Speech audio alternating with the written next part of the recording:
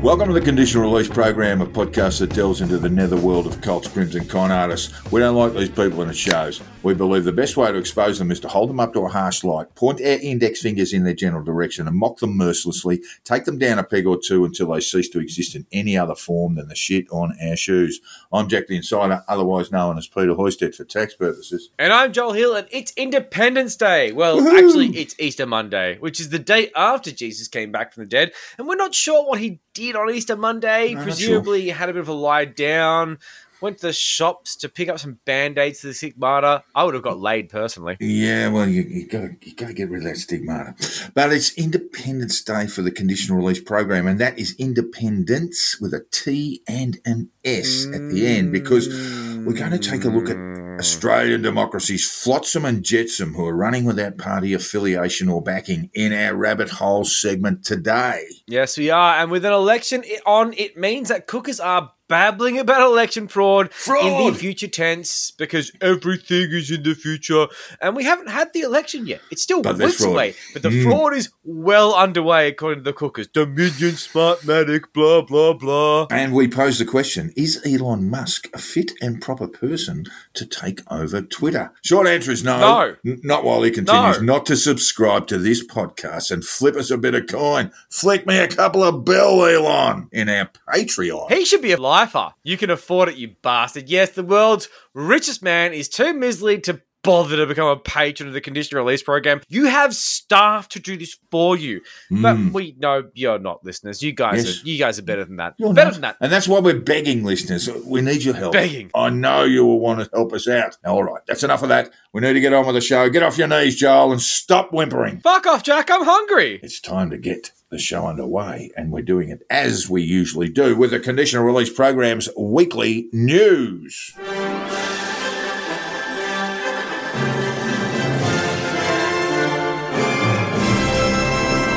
And we have been saying for some time now this election is going to be plagued with bullshit claims of election fraud, and it seems like the AEC are actually all over it. We tipped this. We did, but I didn't tip the AEC. We're going to give a shit. And while it's very reasonable to think the authorities don't give a left-handed fuck about cookers constantly breaking laws, parking where the fuck they want, and being genuine domestic terror threats, turns out the AEC are the ones you shouldn't fuck with. They're awake. The AFP, no problem. All the various states of police, they don't give a fuck, but the AEC are upset. Their social media team have been so responsive to even the smallest questions and statements, and even like the littlest hint of disinformation, making sure that everything is above board. They are taking this election so seriously, and I'm happy to see it. As they should. Yeah, as they should. Fuck yeah, they should be. Absolutely. You got Bosie on the ground, protest, repeating this dumb line, or making this dumb line, that Dominion voting machines, we don't use fucking voting machines. We use a pencil. We use a pencil. They don't even say who the election result's going to be manipulated for. Like what? Are the Liberals rigging it? Are Labor rigging it? No, it's just rigged. But the general vibe is that Freedom candidates are going to be stripped of their votes and made to look like fools. And the reality of this is they're doing a perfectly fucking good job of looking like fools on their own. You're going to get like 12 votes. But like, it feels like some of these guys think that maybe they might have a chance. We could win. We could win. We could win. We got a chance. It was nice to see in The Guardian on Sunday, Josh Butler and Sarah Martin did a piece on this, and it shows the AEC are actually working with Facebook parent company Meta to have this content removed. This sort of like, misinformation or stuff that's not properly authorized. Tip of the iceberg as far as I'm concerned, but it's something. And the posts that they're taking down the same old sort of shit, use a pen instead of a pencil because they'll erase it and change it. Yeah. It's absurd. Now it's on the radar of the AEC, and it's nice to see that they're not going to just sit back and watch it happen. Like all the other police. Democracy is alive and well. Yes, and regulated. We like it regulated. It's so important. It has to be regulated. And we know full well that cookers think the AEC is corrupt, so nothing they ever do is going to be enough. That'll just be another part of the big steal. But for those who are watching on the sidelines, it is so good to see them taking action on this. For a couple of months now, Ricardo Bozzi has also been pushing the idea of having cookers sign a statutory declaration alongside their vote, which you're meant to then photograph as evidence of your vote. I mean, the plan is then to compile these photos into some sort of online repository and then compare the number of photos of reported votes to the number of votes that are reported on the tally. If there's more photos than votes, then holy shit, election fraud. But there's going to be a lot less because there's only going to be a very small number who are going to do this anyway. I wanted to Yeah, I mean, that's the logical thing. Even if it's a similar number, we are going to be calling this, technical term, a handful of votes. And in the meantime, this bizarre idea has done this sort of cooker Chinese whispers of One Nation candidate suggesting that you actually give the stat decks to the polling booth operators. What the fuck are you doing? They're going to throw them in the bin, you idiot. So the AEC said of the stat deck plan, quote, our polling officials will not be receiving them. That is not part of our processes. No shit. Imagine being some fucking poor AEC worker trying to make a few bucks on a fucking penalty weekend and having some cooker threaten to sue them, because you know they would if they don't hold on to their dumb signed stat deck template. If you don't lodge this according to original law, I will sue you personally. That's what they're going to say, I guarantee you. And they won't be trained for this. This is fucking insane. So if you look at the UAP candidate, Jason Olborn, from the article, he said, we sign a stat deck and give it to the polling booth operators so we can contest the election results if we deem them to be untrustworthy. How does that work, Jason? It doesn't, Jason, stop! Off to the High Court. Off to the High Court. This is the thing we saw last week, and we mentioned this, and I'm just going to bring it up again. This is the paranoid little missive from Australia One, which went along the lines of, message to the Australian Electoral Commission. If each ballot paper is not numbered like cash, is not accounted for like cash, is not protected like cash, or is not transported like cash, you're not conducting an election, but committing an act of treason for which there will be penalties. Australia One. They'll be hanging. Good on Ricardo Bozzi. Yeah. The man who got, was it 300 votes in Monero? Like Yeah. Oh, well, he was defrauded. So when The Guardian asked UAP candidate Jason Olborn if he believed this election would be experiencing voter fraud, he replied, the concerns of the people are legitimate. All voices ought to be heard. And you know what?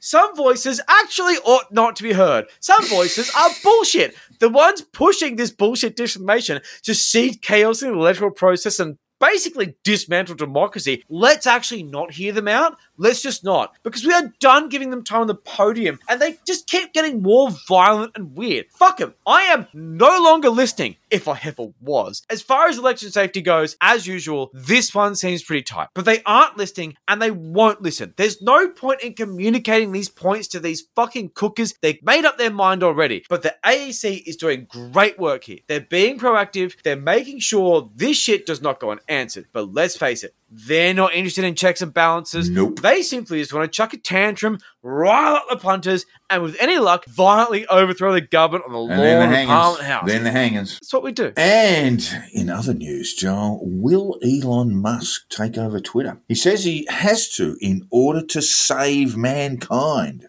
And he also has the cash lying around to purchase Twitter. He might have to rummage around the coin jar, overturn the couch cushions and have a good prod around the back of the couch. But I think he can rustle up the kind of dough needed to take a dominant shareholding in the company. And he's got a lazy 9% already. So when he says he's doing this to save mankind, he presumably means freedom of speech, of which he describes himself as an absolutist. Basic bitch is actually what that means. Basic bitch. And does that mean that Twitter will have more misinformation on it? And indeed, will Elon be a significant contributor towards it? Is calling Elon Musk a massive cunt misinformation? Yeah, look, he has been found out to be telling a few porkies because on April 15, a US federal court in San Francisco found tweets made by Elon Musk in 2018 as CEO of Tesla were false. The tweets by Musk claimed he had received funding to take his company private or finance, which obviously is market-sensitive information. But the court found that he hadn't sought to profit from the misleading tweets. The filing said that the court ruled on April 1 that Musk's 2018 tweets were false and misleading. The court, and I quote, held that he recklessly made the statements with knowledge as to their falsity. Investors in the electric car maker asked in the filing, submitted on Friday, for US District Court Judge Edward Chen to block the celebrity entrepreneur from his, and I quote, public campaign to present a contradictory and false narrative regarding his 2018 tweets. Ooh. Musk on Thursday claimed that funding actually had been secured to take Tesla private in 2018. I'm sure. It wasn't actually in place. He settled with US securities regulators over what the agency found to be false statements, paying fines and agreeing to have a lawyer approve some of his tweets before posting them. Yeah, that's interesting. There's a little bit of free speech for you, but the lawyer's got to go over it first when he tweets about Tesla's market. Musk, of course, is the world's richest man, according to a Forbes tally. I think he's worth about $220 billion at the moment. Last time I looked, might be more. He said that funding to take his electrical car company private was actually secured at the time he posted his tweets, but the agency, in his words, pursued the active public investigation nonetheless. So I was forced to concede to the SEC unlawfully. Those bastards, Musk told an audience. He's buying Twitter as a meme. The entire thing is a prank, and this annoys the fuck out of me. The world has a lot of challenges, and having the world's richest man play pranks on us on a mass scale is not helping anyone. Musk said he felt forced to settle with the SEC because banks threatened to cease providing capital if he did not do so, which would have made Tesla bankrupt immediately. That would have been interesting. So he said, that's like having a gun to your child's head. I was forced to admit that I lied to save Tesla's life, and that's the only reason. So he did admit that he lied. Musk and Tesla each paid $20 million civil fines, and Musk stepped down as Tesla's chairman to resolve SEC claims that Musk defrauded investors on August 7, 2018, by posting on Twitter that he had funding secured to take the company private. The SEC said at the time his funding tweets lacked the adequate basis in fact. That's another way of saying it was a lie. Yes. A related consent decree also required Musk to obtain pre-clearance from Tesla lawyers for tweets and other public statements that could be material to Tesla. Musk rejected an invitation to join Twitter's board last Saturday after disclosing his current more than 9% stake. He was required to have disclosed that he held a stake exceeding 5% in Twitter and is expected to invite regulatory scrutiny for missing a deadline to disclose such a stake and filing the wrong form, according to securities experts. Mm-hmm. On launching his Twitter takeover bid, Musk said he made the offer because he believes, quote, it's very important for there to be an inclusive arena for free speech. Musk said he believes Twitter's algorithm should be open source and suggested the code behind it should be available on GitHub, a Microsoft-owned platform for sharing code for software development. I do like that. Asked if he had the financing to do the deal, that's the Twitter deal, Musk said, I have sufficient assets. He does. I can do it if possible. He did not offer details. Now, the poor little rich guy has just discovered the limits of free speech, or perhaps more accurately, that freedom of speech is one thing. Freedom of speech without consequence is another thing altogether. And I wonder what sort of cesspit of disinformation Twitter might become with the Muster at the helm, Joel. I absolutely dread to think. One thing we can safely predict is that the Trumpster will get his account back. The Trumpster will be posting again. I can't wait. Can we not? Can we not? Money! I'll do anything for you. Money! Just tell me what you want me to do.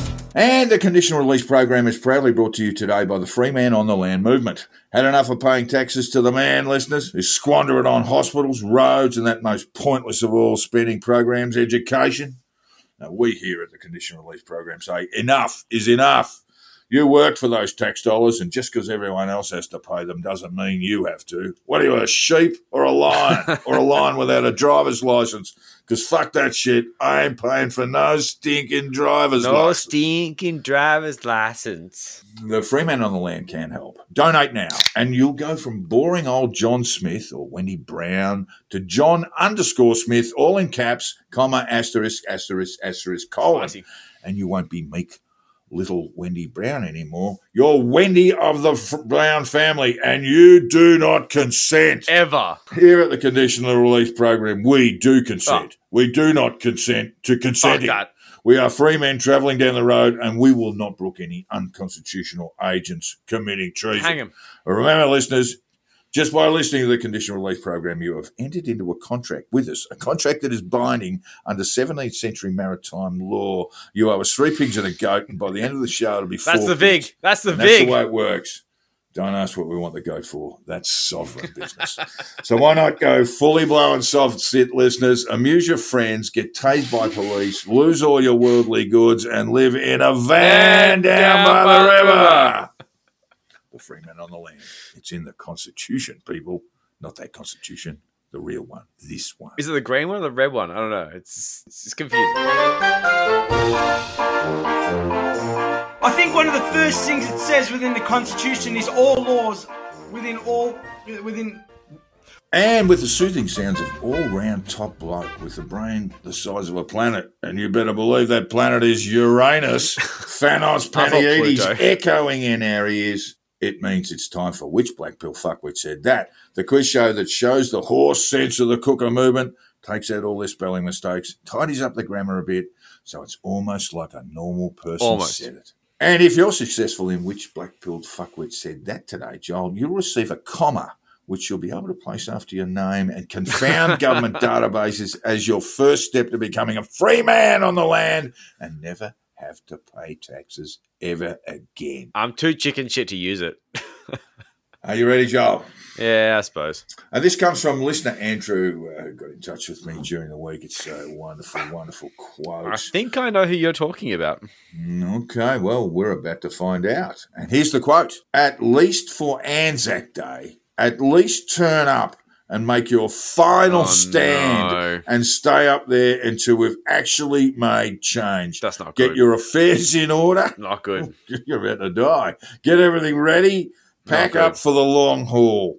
This time Australians are going to Canberra and they're not going anywhere. Well, they're actually going to Canberra. Yeah, well. They are. Yeah. Anyway. It's interesting. Perhaps didn't tidy up the grammar all that well on this one. This time Australians are going to Canberra and they're not going anywhere. It is time for Australians to unite as one. It is time for us to show them what exactly the power of the people should be. I already know this one, but I want to hear the answers anyway. Go on. Was it owner of a tiny bird, which ironically has a bigger brain than she does, a man named Sheedy? Yeah, 100%.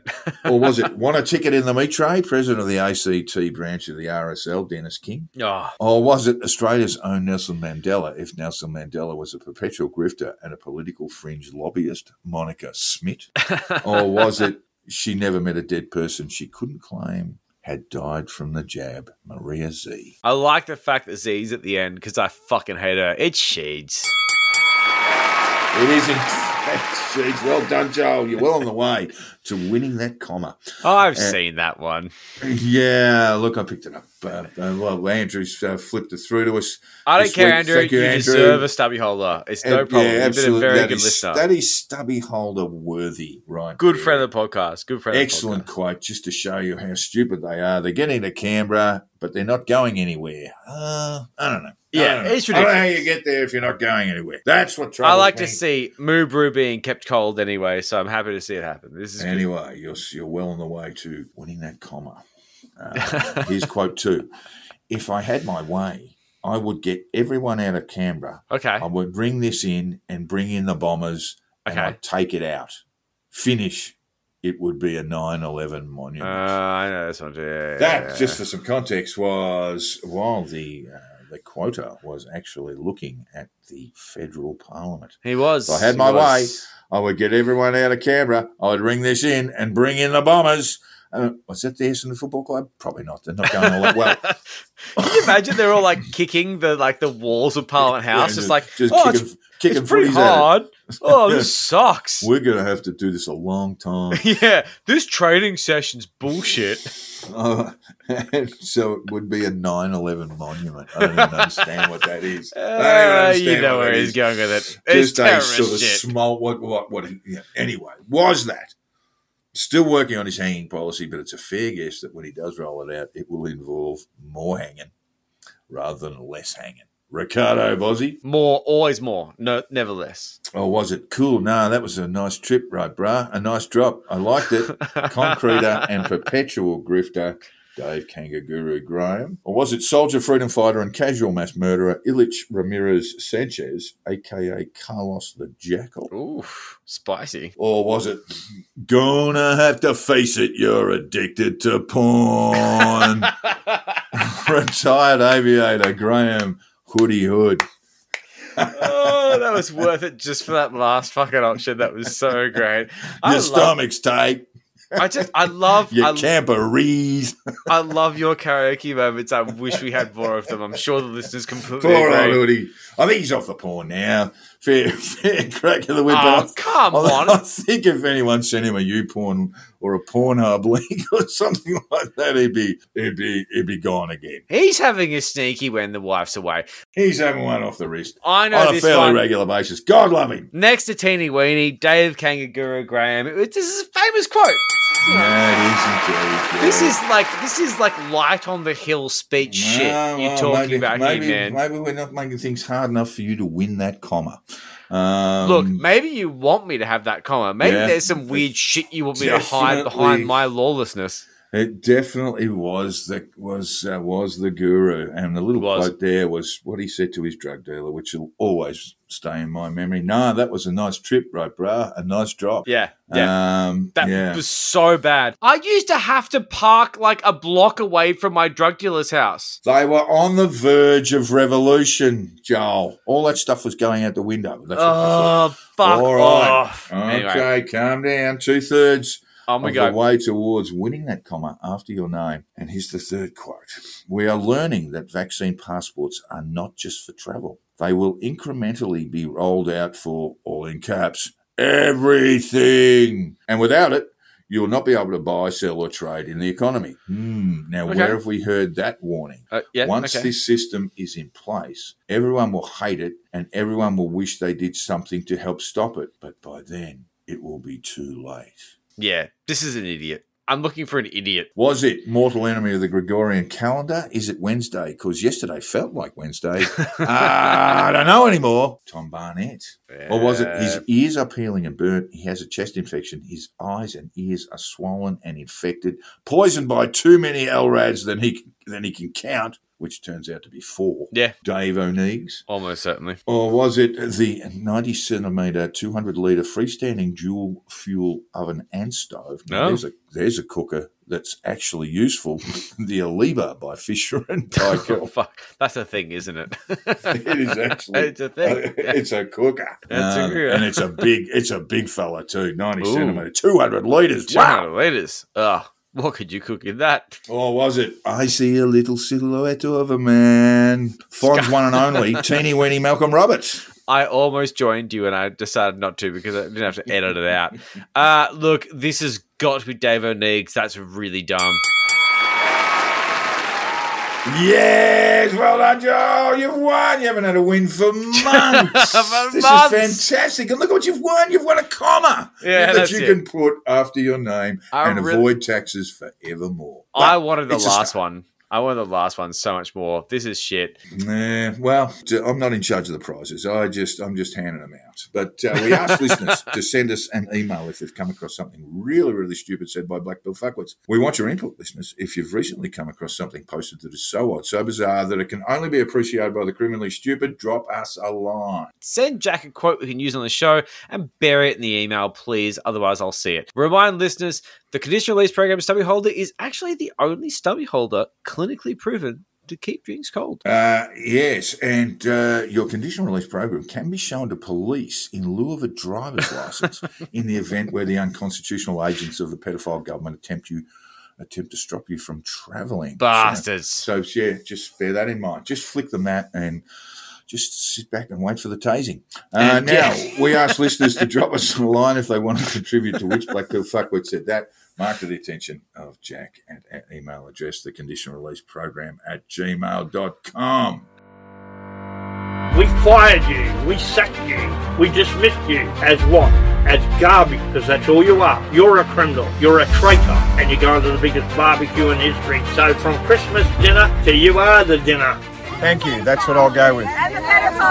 And in this week's Sov Sits v. the Man, we ask, is there any proof? Oi. Maybe the answer is yes, maybe no, but let that question, is there any proof, be the latest catch cry of the sovereign citizen, free man on the land movement in Australia. And this all came about when Rain Orion Crow, a.k.a. Rain Huddleston, fronted court on Monday facing charges of joint commission arson and resisting a territory public official after he was arrested over the weekend. Naughty. According to the Daily Telegraph, Crow did not enter any pleas and applied for bail, which was opposed by the prosecution over concerns the defendant would A, not return to court, B, flee the ACT, C, would convene with co-accused persons, and that due to his sovereign citizen ideology, he would not take court orders seriously. And he got bail anyway. Ah, bless. Yeah.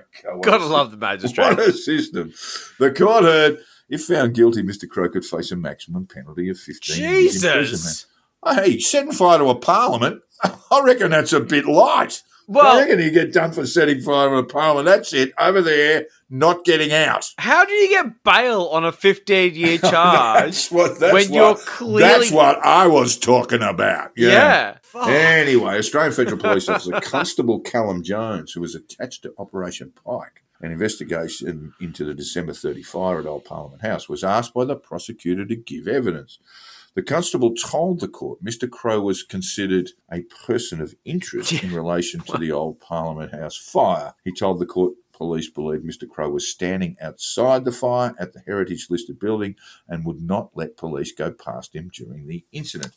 Mr. Jones said investigators had footage of him on CCTV and had found videos posted on social media by sovereign citizen protesters which depicted Mr. Crow. Ooh. Is there any proof? Mr. Crow interjected. It sounds like there you know is. that bit about the videos and the fucking social media posts, you fucking idiot? Yeah. That's the proof. Feels like that's the evidence. That's, I just saying. The police officer resumed giving evidence. You just get that sense like everyone's just sort of gone, for a while. God. Oh, my God.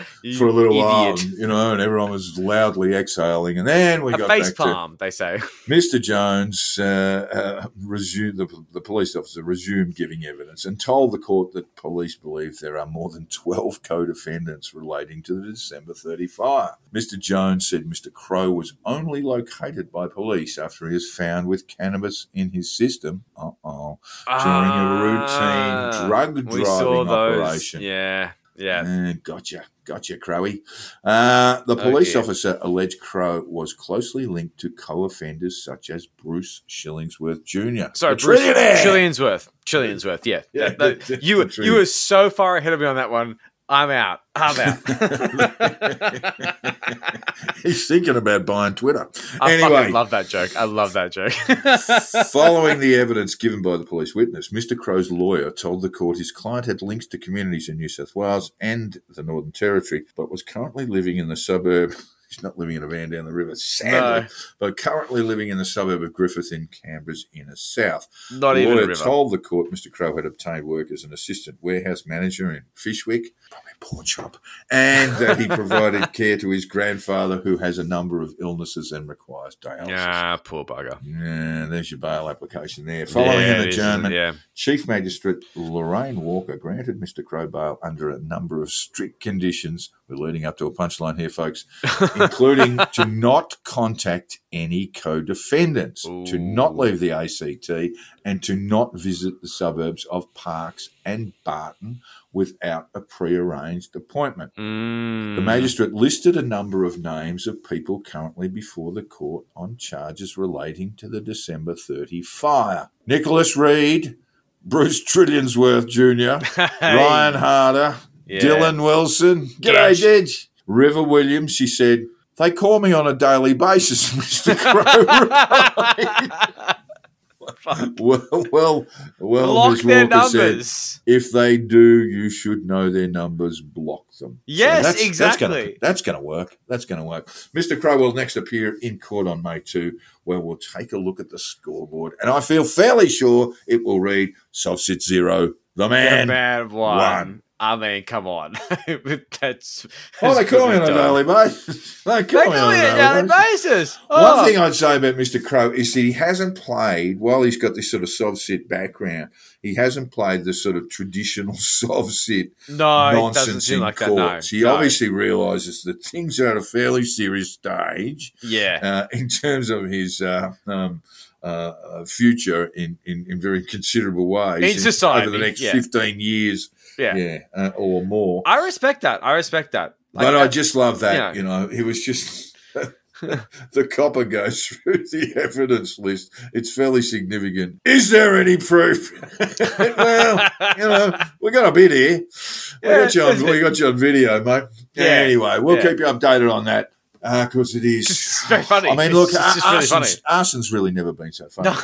No, it hasn't. And now we must descend to depths normally beyond the physical abilities of mere humans. But it's okay for rabbits.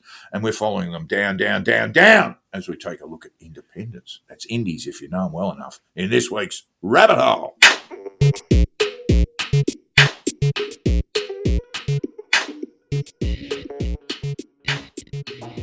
And with the federal election due on May 21, just a mere 5 weeks away, the polls are showing in that other band, that small group away from the major parties, that Pauline Hanson's One Nation, is at 4%, up a bit. Greens at 10, pretty steady. UAP at 4, up sort of almost 1%. They're sort of 3 and a bit, almost 4, with what we call others running around 10%. And that other group is largely made up of independents. There are a number of single-issue parties and groups like IMOP, straight-out anti-vax groups. Yeah. There are parties like Animal Justice Party and so forth, but the Indies are going to take up a fair amount of that 10%, I would think. And tell us a little bit about one group of independents, Joel, the Climate 200 Indies. Well, we do have the Climate 200 independents who are a thing. Basically, that's how they are. They're a thing. They're kind of a phantom thing. They're funded by a large amount of funders, including big notes like Mike Cannon-Brooks and other fairly opaque characters. And I don't want to get into too many things because I know too much. But there's some very wealthy people behind these indies, and they're not strapped for cash. They're backed by Get Up, fair enough. I won't say they're not. Some of them are Get Up.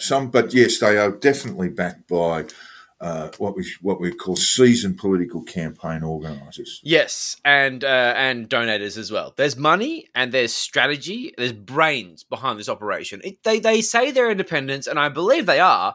I don't think they're beholden to the people who have put them in power, but they're being put into power by people who know how to put people into power. Which, honestly, if this was a right-wing outfit, I would be fucking terrified of this. Because this is a, for lack of a better term, left-wing wave, but it's a climate change wave, which climate change is associated with the left. But their donors list is crazy. They're fundraising like mad. There's shadiness in it for those who don't see it for what it is. And I would be a very rattled cooker if I saw this happening, seeing big money, challenging safe Liberal seats and having a chance of winning. It's a very interesting electoral phenomenon, and I thought it was really worth fleshing out. Yes, and they are running in a lot of Liberal blue ribbon seats. It is an example of what money can get you. The grouped independents include current independent MPs Andrew Wilkie. He'd get in anyway. Clark, well, he's going to bolt home. Alan Haynes in Indi in Victoria, and Zali Steggall in Warringah, who beat Tony Abbott in 2019. They're all certainties to be returned. I mean, Steggall might have been looking a little bit shaky, but now she's looking very, very safe after the Liberal candidate in Warringah, Catherine Deves, I believe that's how you pronounce her name. Catherine Deves has been shown to be a turf and homophobic. Social media postings. See you later. Well, she apologised for the first one, and then another one was found out, and then she apologised for that, and then she apologised for the third one. Now, the Libs will know that they're not going to win one. No. They're certainly going to win it now, but they were probably never going to get get Warringah back. They're not facing this time around. $1.05, I think. So maybe Morrison is actually sort of tilting with, but in supporting Deves, which a number of Liberal moderates are actually calling for her to be disendorsed. Yeah. Morrison is refusing to do so. She is a captain's pick, by the way. Yes, yeah. And maybe all that sort of turf homophobic stuff, Morrison is playing to Western Sydney a little bit. There's certainly that element there. I've heard that. I think it's a really good theory. I think it's a very strong theory. Yeah, look, it won't do him any harm in some of those Western Sydney seats, places like the really narrow marginals, Liberal-held marginals in Western Sydney, like Page. I mean, that's kind of where the battle's being fought, really, for power.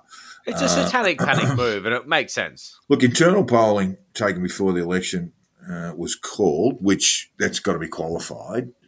People aren't really thinking how they're going to vote until an election is called. So it's kind of a bit airy-fairy, the internal polling that was undertaken on behalf of the Climate 200. Especially in these seats. These seats are real. Like, when you bring an independent in who's taking on a Liberal safe seat, to call it a swing seat is insane. But I would say it's a swing seat in this bizarre paradigm. Look, we'll go through the sort of numbers on it in a minute. But the I'm internal polling was showing Allegra Spender would win in Wentworth. Yeah, that's big. Zoe Daniel, I think, was looking okay. I think still a bit behind, but looking okay. That's Tim Wilson's seat. Yeah, that's Tim Wilson's seat. Big take. Dr. Monique Ryan in Frydenberg's seat of Kooyong was going pretty well. That's a big and deal. maybe Sophie Scamps in McKellar, which is one of those seats that just hasn't even been thought about. The Libs hold it by a fairly significant margin. They hate outsiders, and they think Felinski's an outsider, and I reckon she's got claws. Yeah, well, Jason Felinski is the Liberal sitting member in McKellar, and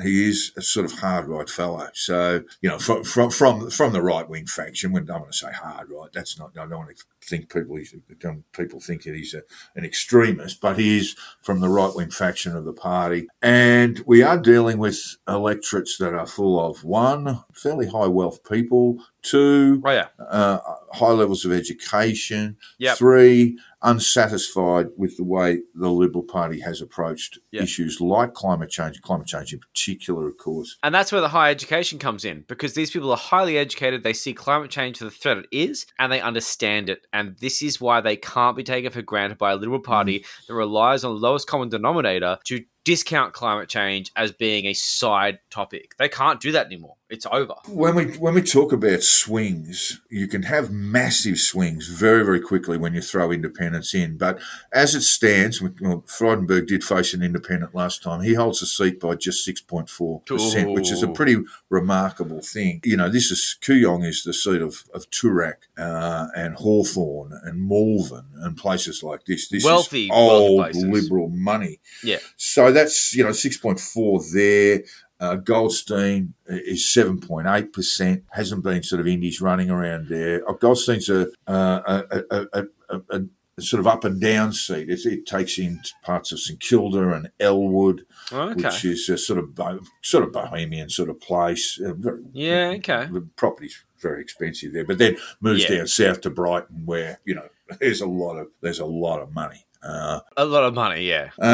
And so those are the sorts of seats that these guys can pick up. And so when we talk about swings, when an independent comes in and picks up, say, 25% of the primary vote, you get massive swings. You can get massive swings. Labor will almost certainly preference the Climate 200s. Absolutely.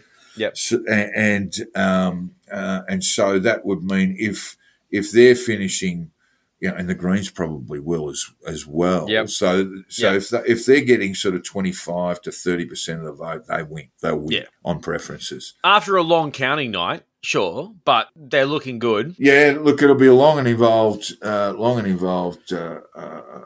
night. There's no doubt, because it will all come down to preferences. But if most of the others, and the others being Labor in this case, or Greens, and the Greens in these seats preference the Climate 200 candidates, you'd expect them to win a few. Now, look, they might not, they might not win any. They might might not win any seats. They'll certainly hold the three they've got. Yes. This polling, as I said, was undertaken before the election, so therefore it's not entirely reliable. People aren't really razor focused on where they're going to vote or how they're going to vote until an election is called. And I haven't seen any polling beyond that. What we have seen is, in terms of betting markets, if you want to look at that as a sort of we all do, shamefully. way of showing any trend, Allegra Spender in Wentworth is $2.05 with Dave Sharma $1.70. So Dave Sharma's the favourite, but not clear favourite. Okay.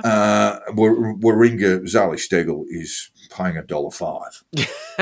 So that's kind of all over. Yeah. There's been a bit of a shift to Kylie Tink in North Sydney. Really? But she's $2.40 against Trent Zimmerman, the Liberal sitting member, who's $1.52. Been a little bit of money there. Interesting. In McKellar, you can get the independent at $2.80 and the sitting member at $1.40. So none of them are favoured to win. And when we get to Victoria, in the betting markets alone, Frydenberg's come into $1.45 with the independent Monique Ryan $2.52. Wow. And Willow is $1.75 with Zoe Daniel $2. They're the ones that are most likely to go.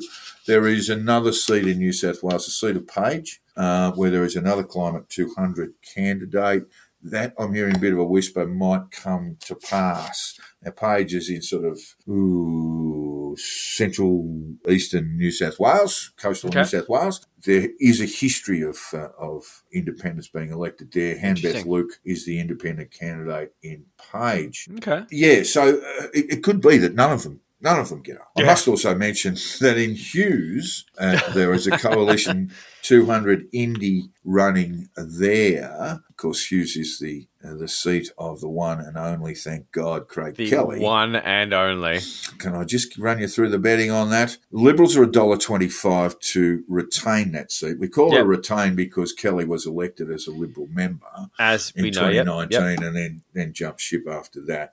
So they're $1.25 to retain that seat. The independent, the Climate 200 independent, is paying $6. Labor $12. Craig Kelly $11 to win Hughes. Double digit. If you're a long odds punter, please don't put the house on it. Well, I will say that one of our patrons actually told us that in his electorate, there are no call flutes. There's no real on the ground pressure. They're call flutes for everyone but him. It's a hot contest in Hughes, and he's not a part of it, which I thought was really interesting because I thought they would pump money into that. It's the leader of the UAP, right? Because Clive's clearly running an actual political party, right? It's like they put the white flag up a long time ago. Oh, yeah. Because we're always wondering what Kelly was going to do, whether he was going to run in the Senate. He's walking into an abattoir. He's a fucking idiot. There's got to be something. Look, I am merely speculating that he's received some sort of job offer or some position within the UAP provided by Clive, win, lose or draw, and lose is what's going to happen in Hughes because he's going to fucking lose, and apparently there's no doubt, but they're throwing it. It's a bit of a shame to see all this carve up. I mean, Hughes is a southwestern seat in southwestern Sydney that takes in parts of Liverpool. This is kind of Labor heartland, but with Kelly and the Libs, and now you've got a Climate 200 candidate there. Labor's been pushed out to the fourth line of betting. Yeah. They were half a chance to win it in 2019. A slim chance to win it in 2019. And if you look at the boundaries, you go, well, you should be in the running here because it takes in great chunks of Liverpool, which is a sort of working class area. Yeah. As I say, so these Climate 200, there's more than that, by the way, and if people are really interested, you can go to their website, climate200.com.au, and you'll see them all there, including the sitting members. There are we'll talk about David Pocock, who is part of that Climate 200. He is, yeah. He's an independent candidate for the Senate in the ACT. And then when we look across at this sort of mainly women, in fact, all but Pocock and Wilkie and Alex Dyson, who's the independent candidate for Wannon, which is a very safe Liberal seat in Western Victoria. Yep. And we look at these people, really, the Liberal Party, under a set of different circumstances, Liberal Party men would give their nuts to have these people as candidates. Yeah. Just have a listen to, just some of the resumes here. Dr. Monique Ryan, she's running against Frydenberg in Kooyong. Director of Neurology at the Royal Children's Hospital, who pioneered new treatments for childhood nerve and muscle disorders. Yeah. That's a high-profile candidate. Mate, they're all brilliant. Dr. Sophie Scamps in McKellar, Narrabeen GP, former Monavale Hospital emergency doctor and founder of community-run waste and carbon reduction NGO Our Blue Dot. It's disgusting. Yeah, Pocock, we all know his background. Despy O'Connor, who is the candidate in Flinders, where she ran against a Liberal candidate with the former health minister retiring. She's a long-term Peninsula resident, teacher, active in local sporting clubs, Shire Council. So these candidates. These should be Liberal candidates.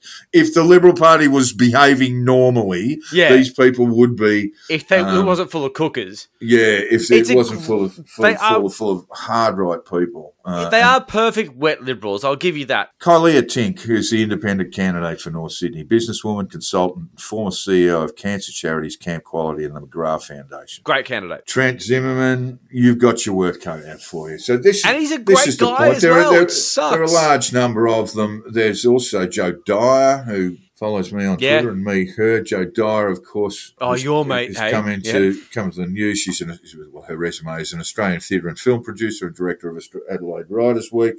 She's running in Boothby, where Labor is favoured to gain a Liberal Health seat, retiring Liberal member there. And of course, Joe Dyer was prominent in the scandal surrounding Christian Porter. She was a friend of the now deceased woman who made the allegation of rape against Christian Porter. So that's Joe Dyer. She's part of the Climate 200 group as well. So these are really powerful people. They're certainly not running 150. I did miss Zoe Daniel. Of course, people will know Zoe Daniel as an ABC journalist. She was their American correspondent for a long time during the Trump period as well, and she's running against Tim Wilson. You can see, these are good resumes. They've vetted their candidates. Well, and one person I have left out, and one of our actual listeners picked me up and correct me on this. And Rebecca Sharkey, she's a sitting member of Parliament. She was with a party called Centre Alliance, which has kind of sort of fallen apart. Yeah, that was tricky. And now she's running as an independent member. But she's been there. She's got. Oh no, she'll absolutely shit in Mayo. There's no doubt in my mind that she will win Mayo comfortably. So that's the lesson. Right? If you lose these seats, this is a lesson. This is why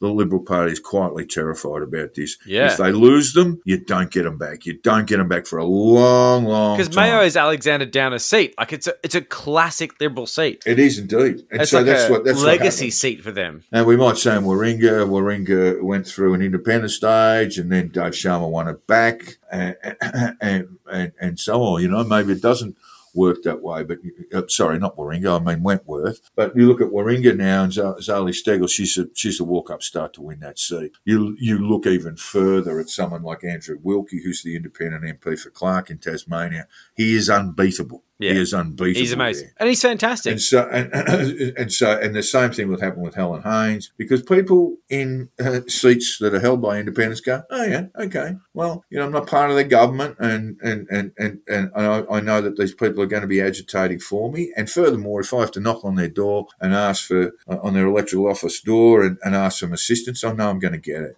Yeah. So there's lots of reasons why people, not least of all, that they despise the major parties, that they may turn to what are some fairly decent people acting on their behalf. Absolutely.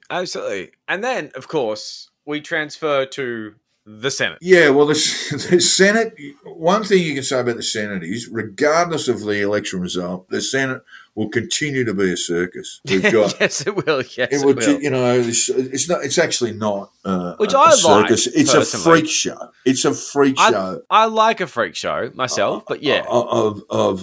And made more so because the fact that the major parties essentially assign Senate positions to their faithful. Yes. You know, you don't have to be talented. Yeah. You've just raised enough money. Yeah, Or you've done the right thing. Or you've worked. It's too true. Or you've worked for the administrative branch, or you're a trade union figure in the case of Labor, and you just get that gig. That's why I always vote minority parties in the Senate, because fuck them. A lot of people do.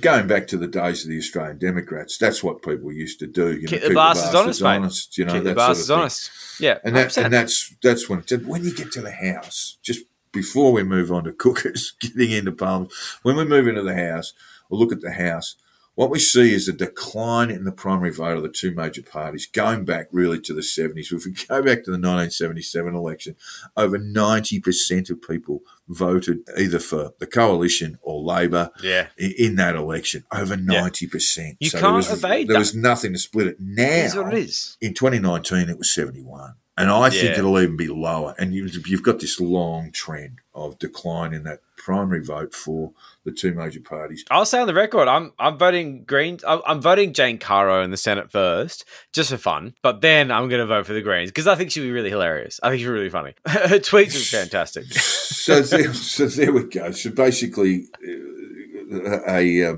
Fairfax or 9 media poll, reveal poll, came up with Labor 34 primary vote, Coalition 35. That's 69. So that's going to be about where it is. So sit around that 70%, 71 in 2019. It'll be a little bit less, particularly driven by these independents, the Climate 200 independents overall. A little bit of what we might call the others, and that's FON. But they won't poll anymore, I don't think, you know, within a 1 percentile. They won't poll any better than they did in 2019, and UAP won't do any better. So you do have this sort of burgeoning number of independents. Labor, of course, Christine Keneally is facing in Fowler in the inner west, is facing a bit of an attack from an independent there who's, I think, a deputy mayor, Vietnamese woman.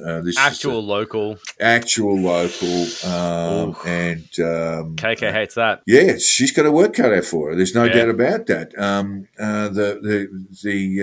The candidate, you know, this is a seat that takes in, you know, areas where a lot of immigrants live. It's a very heavy Vietnamese and Cambodian population, etc. And she's Vietnamese herself, the candidate. So Christina Keneally, for what it's worth on the betting, is $1.35 to hold Fowler, with the independent candidate at $3, in for $4.10. So there you go. So, you know, in what we might call the sane independents, we're likely to see, I mean, look, if I was going to go out on a limb, I'd say maybe 2.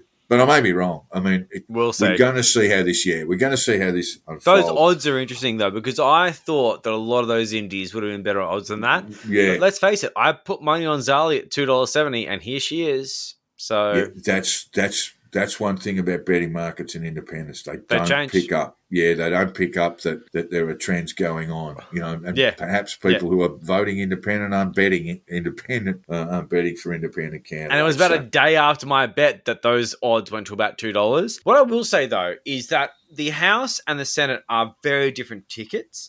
And one thing that I found very interesting about the Cooker vote, which is that there's been this massive campaign around independence. Everything's an independent now. Everyone's an independent because they're so independent. Oh, we're so freedom. We love liberty. We're independents.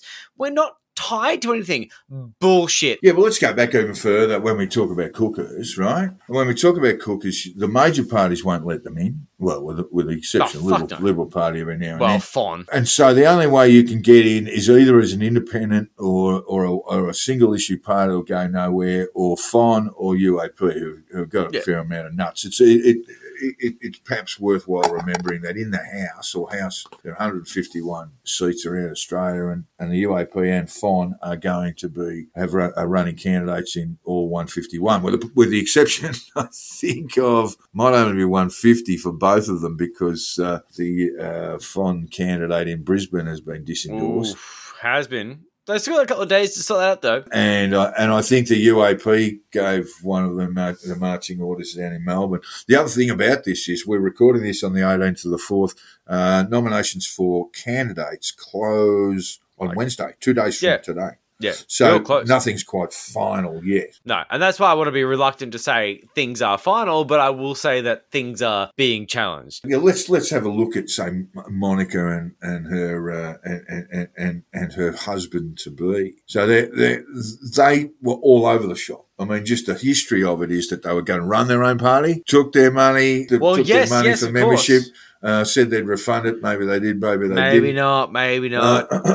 And then didn't run a party. Then they were going to be lobbyists and working for UAP and involved there. And then they decided to jump out of that as well because the UAP have sort of been a bit on the nose with a lot of cookers. Yeah. Yeah, so what are they doing now? Monica and they're Morgan, independents. They're grouped independents? Well, what they've done is they've done this thing which David Pocock did, which is basically from going from this I'm an independent guy to being I'm going to be above the line doing the exact same thing with different paperwork. So they've got a running mate, Monica Smith, as the I'm not sure party, and they'll be above the line in the election. But it's this thing of someone tapping on the shoulder and saying, mate, as an independent, you stand even less of a fucking chance than you did in any way, shape, or form. You are fucked. I was wondering about this, and I don't know what the answer is, and I'll actually put some questions to the AEC. But if you're a grouped independent, and Monica and Morgan, her fiancé, they're a group of two. But do they? Because basically the way the this is what Pocock did. That's what I'm trying to say. Pocock did this. Yeah, but what I'm saying is, do they appear? So that my understanding is on the ballot paper, they will appear towards the end of it. That you don't get on the ballot paper in the early stages of it as a grouped independent. Is that not random? No, it's actually done as a not a coin toss, draw straws sort of thing. I thought they did that, but I don't know that. The bit I don't know is whether grouped independents are in that ballot to see who goes first, second, third, fourth. Because if you're first, you're laughing, right? People's going to go one. I wouldn't say you'd get a donkey vote of 15%. I think they're still fucked, to be honest. Even a cooker donkey vote. What I'm saying, I know, but what I'm saying is that even though they're grouped, they'll still be at the end. That's my thought, but I may be wrong. I'll be interested to see they'll how it still plays be out. at the towards the end of that, fucking tablecloth of a ballot paper. I think that might be the lottery at the end of the process. I've always seen it being a lottery. Only in the House, though. I don't know the Senate, but I know in the House it is that thing where they do they roll. I've seen it happen before. I actually literally watched it where they put the numbers in the thing and they roll like a bingo thing and they take the numbers out. That's right, and they do the same thing with the Senate. What I'm saying is, I think they might take into account the parties, all of the parties, but I'm not sure that the grouped independents go into that ballot. Is what I'm saying. Okay. So that they might. My understanding, my memory of the Senate ballot is that grouped independents go towards the end of the ballot anyway. Yeah, that's what I'm saying.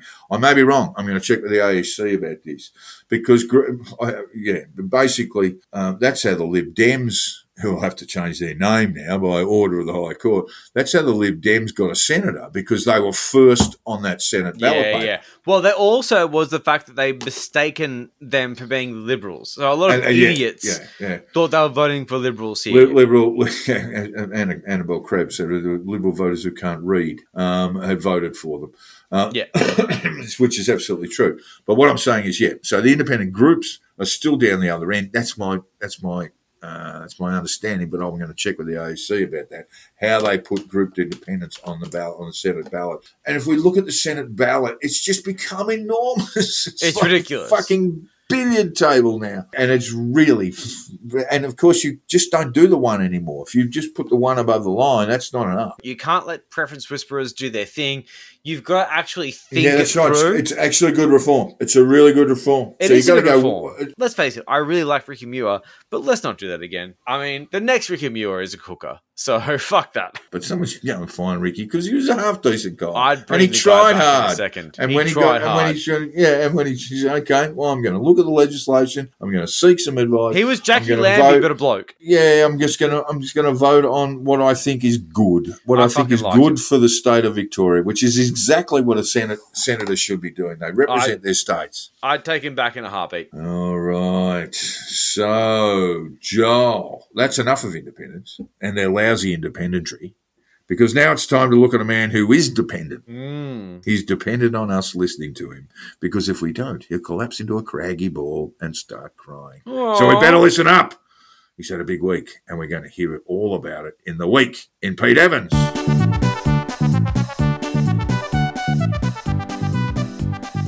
It has been a huge week in Pete Evans with the craggy-faced landscape gardener taking yet another tumble in his ride on the lawnmower. Now, listeners, I can hear your gasp from here, but settle your petals. For better or worse, he's gonna be okay. Kind of hoped he'd get a bit of a head gash on that one, but that's all right.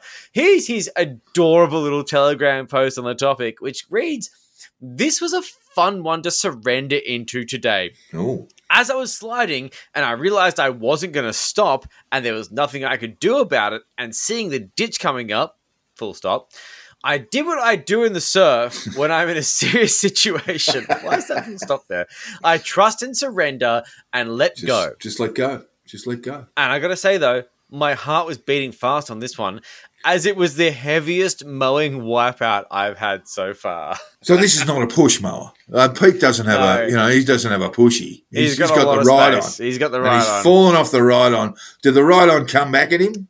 What happened? What happened? What do we know? I saw the picture, which we'll post in the shitposting group. It's in a ditch, which is quite But funny. he surrendered and it was all right. He just went floppy. He just But went this floppy. is the thing. I mean, like, the surrender bit is such classic hippy-dippy bullshit. But it's not bad advice in a go situation floppy. like this. Just go floppy. Just go floppy. Let it happen. Floppy. You're not in a movie. and- You're not and- Liam Neeson. You're not going to dive roll the safety. You're not fucking Keanu Reeves, are you, champion? You're just going to cop it sweet, drive into a ditch, and hope you don't break You're anything. an old man who was lucky not to be run over by a mower. You're a craggy-faced conspiracy theorist. Pick your lane. And he did. Respect. Now, my favourite bit here is that little shell bit, which is the heaviest mowing wipeout he's had so far, which means he's had several of them. I love that. Now, I'm just going to say this right now. It's my gut feeling that Pete was so busy watching Tucker Carlson videos, shitting on people of colour, making migrants from the South looking like rapists and cunts, that he forgot that there was a giant ditch in front of him. Giant ditch, Pete. Oh my God, where's the salmon farm? We'll post the picture, as I said, on the shitposting group, because honestly, it's very funny. But It it's is a very fucking funny. deep ditch. How do you He not would have see- been thinking of Tucker Carlson for sure. I mean, like, yeah, he was having a wet dream. But the thing is, man, Pete is an idiot, and he has all these toys that could easily kill him, but he also has freedom! The freedom to mow over a ditch. It's his biggest flaw. So I've had a lot of angry rakes in Pete Evans recently, and I just want to take it easy on Pete because honestly, I feel like I'm sort of punching down at this point. Like the guy's just had an accident. He's a mower. He's vulnerable. So I'm gonna let him go. He's been knocked around a bit. What else has Pete been up to? And I'm gonna tell you what. Here's an image that you're all gonna burn into your brain. Just picture this. This is from Pete. This is his words. "I love synchronicity. I just watched this while sunbathing naked. Yes, Oh, Jesus, Pete, not at your age. Jesus. testicle tanning is a Ooh. thing. Well, whole body tanning is optimal. That means his anus. So why leave anything out? Good to see Tucker exploring this as well as talking about healthy meat consumption. Oh, and by the way, we have those Juve red light machines in every room at Evolve Sanctuary for our guests to use. So He managed to put a plug in there at the end. Get a little plug in there. Oh, it's charming. It's charming stuff. Now, I just want you to sit there, and Pete's got his... I've already thought about it enough. His feet and are my up. brain just said, that is enough. He's holding him. His gooch is getting directly sunned, but nice northern heat. He's getting his anus tanned. He's getting his anus tanned. He is. Now, I'm just going to say, was that as good for you as it was for me? Because I, personally, cracked a bit of a chub. But while we laugh at the idea of hippies doing that upward gooch towards the side, it looks like Pete, the fucking stereotype that he is, actually does tan his anus. I mean, the testicle, the gooch, the anus, they're all there. It's a highway to hell or a highway to smell as well. Right. He's also very hairy, man. So I'm guessing there's going to be quite a lot of dags. I would imagine there's some interesting things that we don't want to see. Some Klingons in there, yeah. But the thing is, man, I mean, when it comes down to it, like, this guy, instead of practicing mindfulness or, like, maybe reading some shit poetry while he's tanning his gooch, this is what you should be doing if you're a hippie and you're tanning your nuts. You should be reading poetry or practicing mindfulness. No, he's watching a fucking Nazi tell him how to think about how to be more of a fucking Nazi. Tucker Carlson is a white supremacist and you take your fucking mental cues from him. This is why it's so hard to like you, Pete. I think tanning your nuts is adorable. I think a brown anus is cute. But at the end of the day, I'm sorry. If you're doing this while learning how to be more of a racist, paranoid, nasty piece of shit, I'm not cool with this anymore. It's not cute. It's weird and awful, and you suck. This is why no one likes you, Pete. This is why no one invites you out anymore. That Pete also went out an excursion from his giant fucking landscape to Bluesfest and saw the crowdies. And I think that's nice. Was that him booing Elbow? Yes, it actually probably was.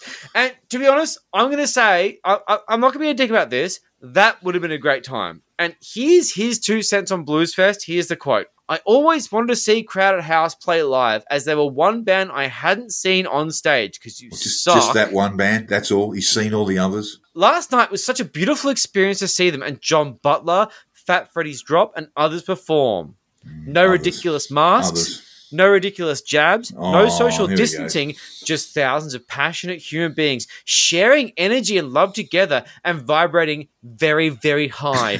A night to remember.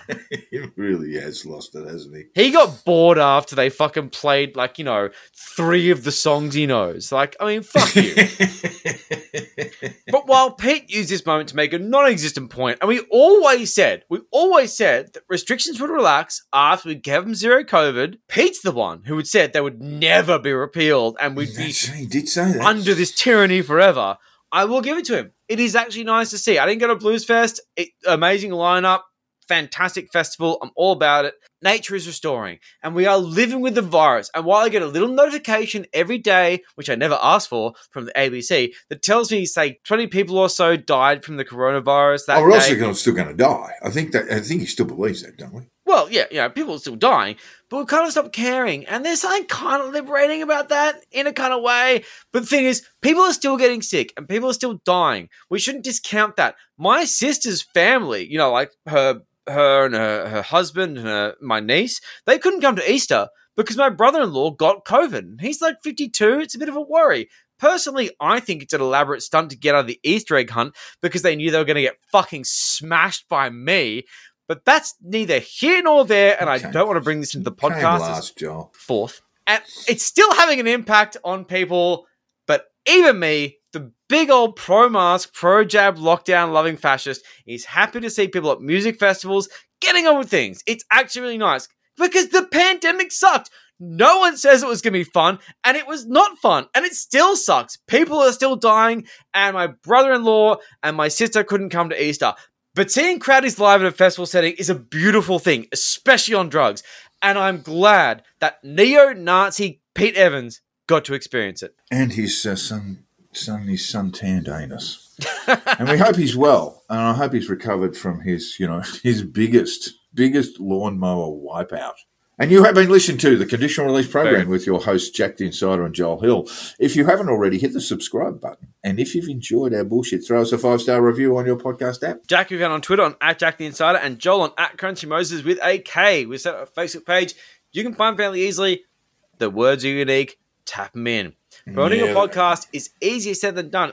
If you would share this episode or a better one or whatever, please just tell your friends because it makes a difference.